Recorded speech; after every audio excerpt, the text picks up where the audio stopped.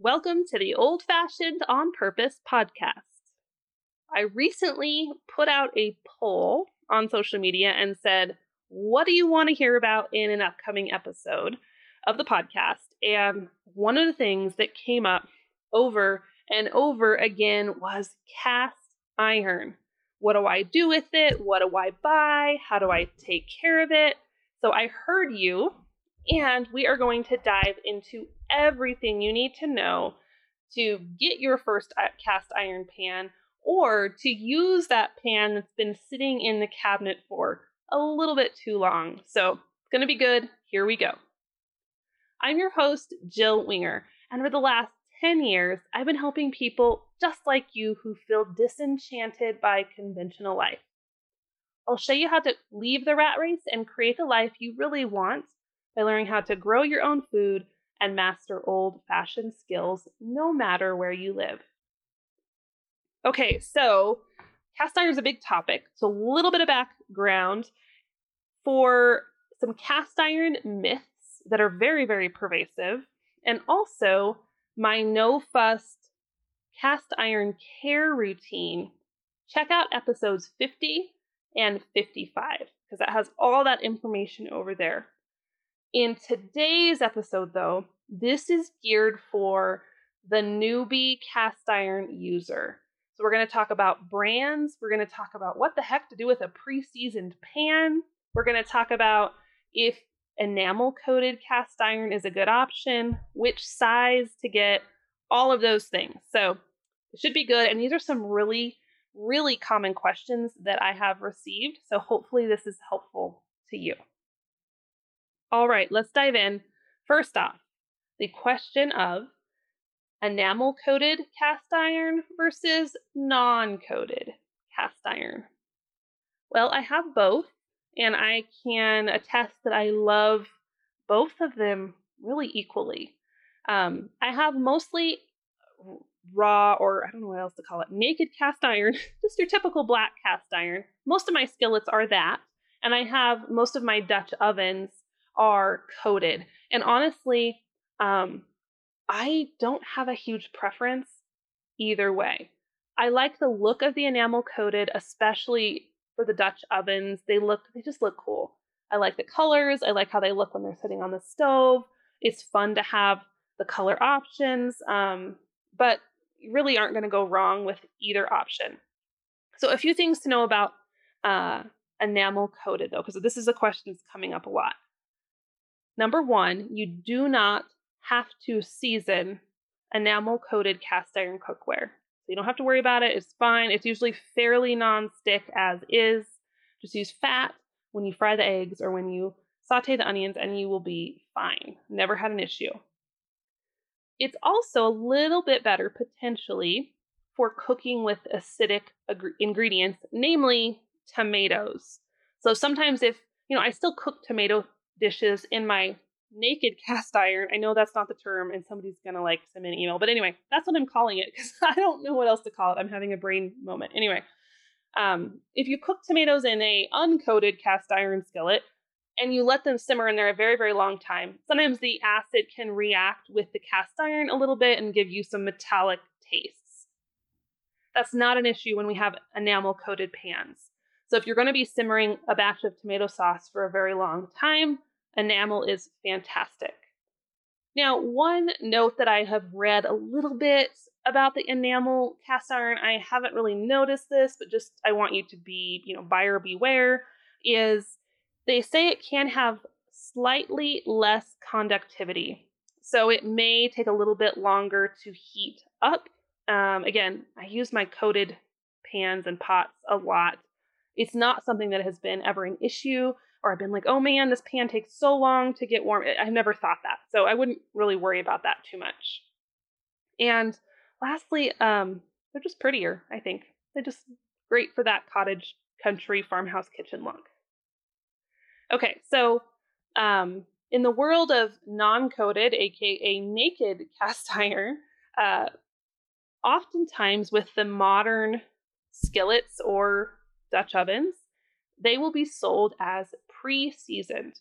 Now, if you're familiar with Lodge, which I'm assuming you probably are, Lodge is one of the most popular manufacturers of cast iron cookware in the United States. I think pretty much all of their options are pre-seasoned. Sometimes this causes some confusion. People don't know what to do with that. Is it really truly pre-seasoned? What do I have to do before I cook with it? And honestly, nothing. It works pretty darn good right out of the box. Now, I know there are some cast iron purists who would say, oh, I still redo it, or I will still strip it down and season it myself.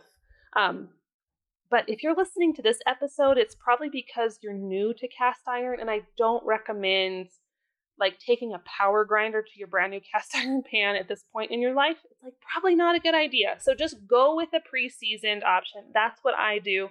That's what most people do. It works fine. It will get better with age, but it still works pretty great right out of the box as is. So just makes your life a little bit easier. Now, when it comes to the best brands of cast iron cookware, I mentioned Lodge. It's a standby. So if you're looking for a brand new pan or skillet or griddle, right now, Lodge is an option that's American made and it's really inexpensive. It's very affordable. So you really can't go wrong with it, and it works just fine. It's going to last, and be a family heirloom that you can give to your grandkids. So there's nothing wrong with it. There are more designer brands of cast iron cookware. Le Creuset is one that I drool over every single time that I am in a cookware store. Staub is another one. They're beautiful. They're durable. I'll be honest. I'm not afraid to invest in kitchen stuff that's durable and will last for a long time, but I still have not bitten the bullets and got a Le Creuset Dutch oven because they're upwards of $300, and I just I'll pick it up and I'll be like, oh, I just can't, and I put it back down. And honestly, I have my Dutch ovens are, I think, by Cuisinart. I got them at TJ Maxx on clearance, baby. They're Cuisinart, and there's what's the other brand? I think it's a crock pot brand. Anyway, they're coated cast iron. I don't really know how Le Creuset would be better than what I have because they work beautifully, and they were $30 to $40. So I am a stickler for good quality kitchenware, but I also don't like spending more than I need to. So if you someday I'll get a Le Creuset. I know I will, but I just don't have one now, and I really wouldn't worry about investing in that unless you really, really want to. Just find a nice enamel coated one or a good Lodge, and you should be just fine. Now, older cast iron is fantastic a lot of the time, especially if you can find the Griswold brand or the Wagner brand. Those are kind of the gold standard of older cast iron. And if you have those, they should be marked on the bottom, keep those, do not get rid of them. They are amazing. And even if it's old and crusty, you can strip it down, re-season it, and just keep on trucking with using it. So those are fantastic. I have found a few cast iron pieces at Goodwill or at garage sales, and they'll be marked on the bottom as made in China or made in Taiwan. And I have one skillet, the smaller one, and it says made in Taiwan on the bottom. It just doesn't feel as good. It's lighter. It works. There's nothing wrong with it, but it's not my favorite. So if you find something like that at a garage sale for $1, absolutely grab it. But just preference wise, I like Lodge, or I like the Wagners or the Griswolds, or something that's a little more high quality, a better brand.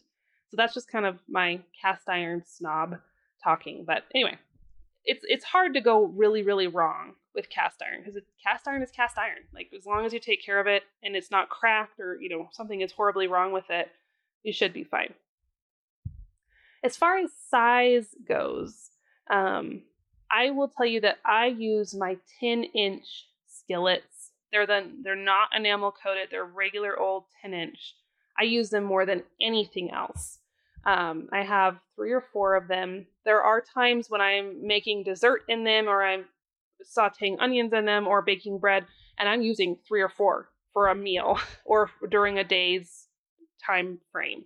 So I definitely would start with a 10-inch skillet. You can do so much with it. The next one that I use the most would be my 5-quart Dutch ovens. I have 3 of those. I think one of them is a 6-quart. But anyway, I have 2 5s and 1 6. They have a lid. They need to have a lid. That's important. All of them will come with a lid, so you don't have to worry about that. But I use those for all of my soups, all of my stews, roasts, chicken. They're constantly being used. And so those I cannot live without. You can go bigger. I think, have maybe a 7-quart Lodge Dutch oven. It's heavy and it's cumbersome. And honestly, there's not a whole lot of times, even with 3 kids, that I have a meal that warrants that big of a Dutch oven. So most of my breads and everything will fit in the 5-quart. It's not as heavy. They're definitely heavier than, your cheesy Teflon coated lightweight pans. I'm trying to think of a nice word to say. That was as nice as I could go. I don't like those ones. They're not my favorite. But anyway, they're heavier, but I don't think it's ridiculous. But I keep my pieces pretty simple. I did just like yesterday, I got a mini cake pan. It's made by Lodge. It has 7 little shallow cake slots in a single pan. I had a gift card and I thought it would be fun. That's about as, what's the word? Not gimmicky. That's the wrong word. Specialized. That's the word. That's as specialized as I get. I just want my pans and my cookware to be really versatile. I don't want them to be like one-hit wonders where they can do one thing. So with the mini cake pan, for example, it can do little cornbreads, it can do little hand pies, it can do little fruit pies or cakes or upside down pineapple cake stuff. So there's lots of ideas I have for it, which is why I get it. Otherwise, I would not have, because I don't want anything, like I said, that just has one use and that's it, because my kitchen just isn't big enough for that. So anyway, if you have that cast iron pan or Dutch oven in the cabinet and you've been scared, just use it. You're not going to mess it up. If you have a little stickage the first few times, it's okay. Use a little more fat or butter or bacon grease next time. It will work out. And it's just a learning process. But I think that you'll find once you get the hang of your cast iron, it will quickly become your most loved cooking utensil in the kitchen.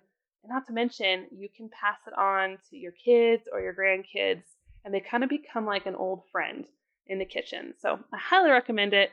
Either invest in one, get a $20 10-inch skillet from Lodge or a Dutch oven, and just start experimenting.